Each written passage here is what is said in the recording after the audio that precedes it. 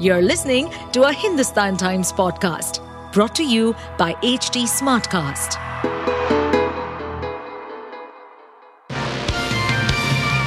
Hello, these are the top news for the day. The Delhi flood has brought into sharp focus the Hathnikund barrage, upstream on the Haryana border, through which the flow of water of the Yamuna is regulated, with the Aam Aadmi Party on Friday alleging it was being deliberately mismanaged to inundate the capital.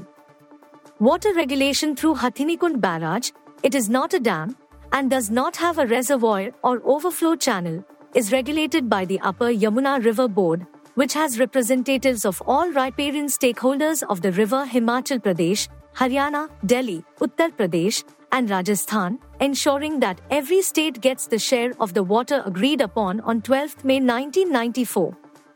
The agreement was signed under the aegis of the then Water Resources Ministry, now Jal Shakti Ministry, to resolve a long-pending Yamuna water dispute between different states and to ensure that the states get adequate water for drinking and irrigation. Asauddin Owaisi said there is a group in the country who will blame Miya Muslims for everything that goes wrong if the buffalo doesn't give milk or the hen does not lay eggs in a swipe, as Assam Chief Minister Himanta Biswa Sarma, who blamed Miya Muslims for the soaring price of vegetables in Guwahati. Miya Muslims have their roots in Bangladesh. Miya Muslims have been increasing the rates in Guwahati, while the vegetable prices are lower in rural areas, Himanta Biswa said. Today most of the vegetable sellers, rickshaw pullers, bus drivers, or Uber drivers are Miya Muslims. Local Assamese youth should compete with them and snatch these jobs, the Assam Chief Minister said, commenting on Badruddin Ajmal, who earlier said without Miya population Assam is incomplete. Reacting to Himanta Biswa's statement, Owaisi said PM Modi has developed deep friendships with foreign Muslims. Ask them for some tomatoes, spinach and potatoes, Owaisi tweeted. They will blame Miya Muslims for all their personal failures too. Nowadays, Modi ji has a deep friendship with foreign Muslims. India's third moon craft successfully blasted off on Friday afternoon from Andhra Pradesh Sriharikota spaceport, marking the first stage of a complicated 40-day mission that aims to vault the country into an elite club of nations that have successfully landed on the lunar surface. Built at a cost of nearly 600 crore by the Indian Space Research Organisation, ISRO, Chandrayaan-3 was launched at 2:35 p.m. from the Satish Dhawan Space Center using a launch vehicle Mark III, formerly known as the Geosynchronous Satellite Launch Vehicle Mk3. The craft carried a rover, Pragyan, and a lander, Vikram, that will aim to become the first to land on the south pole of the moon, which has generated tremendous scientific interest in recent years due to the presence of water ice. We are expecting it, Chandrayaan-3, to enter into lunar orbit by 1st August, and 2-3 weeks from then, separation of the propulsion module and lander module will happen on 17th August. The final descent is currently planned for 23rd August at 5:47 p.m. That is the plan if it goes as per the schedule, said ISRO Chief S. Somanath. Foreign Secretary Vinay Quatra said on Friday that Prime Minister Narendra Modi and French President Emmanuel Macron discussed the Russia-Ukraine conflict in detail and its impact on the developing countries. He said that the Prime Minister has been the biggest advocate that the conflict must be resolved with diplomacy. In today's discussions between the two leaders, there is a very clear understanding and appreciation of each other's position on the Russia-Ukraine conflict.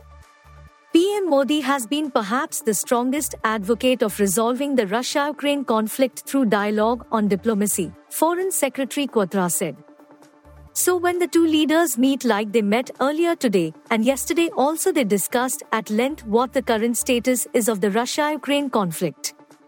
But from our perspective, and I think this has been greatly appreciated by the French side also. They also discussed what the impact of this conflict is on developing countries, the challenges, the exacerbating challenges of food security, and the growing uncertainty that it creates for the energy security, rapid increase in fertilizer security challenges, which can translate into food security challenges tomorrow. So all these things came up for comprehensive conversation between the two leaders and they shared their perspective, Quatra added. Authorities in Pakistan said that a terror attack on a military base and clashes elsewhere in the turbulent southwestern Balochistan province killed 12 soldiers and a civilian, Voice of America reported. The Army's media wing said that 5 terrorists had attempted to sneak into the facility in the province's northern Job district early in the morning, but troops intercepted them. According to a military statement, 9 soldiers and all of the attackers were killed in the ensuing hour-long confrontations. It did not provide any other information, but according to dependable security sources in Job, at least 12 soldiers were hurt, and the number of fatalities was anticipated to rise, VOA reported. Voice of America is the international broadcaster, providing news and information in more than 40 languages. VOA produces content for digital, television, and radio platforms. VOA is part of the U.S. Agency for Global Media, the government agency that oversees all non-military, U.S. international broadcasting. It is funded by the U.S. Congress. You were listening to the HT Daily News Wrap, a beta production brought to you by HT Smartcast. Please give us feedback on Instagram, Twitter, and Facebook at HT Smartcast or via email to podcasts@hindustantimes.com. Until next time. To stay updated on this podcast, follow us at HT Smartcast on all the major social media platforms.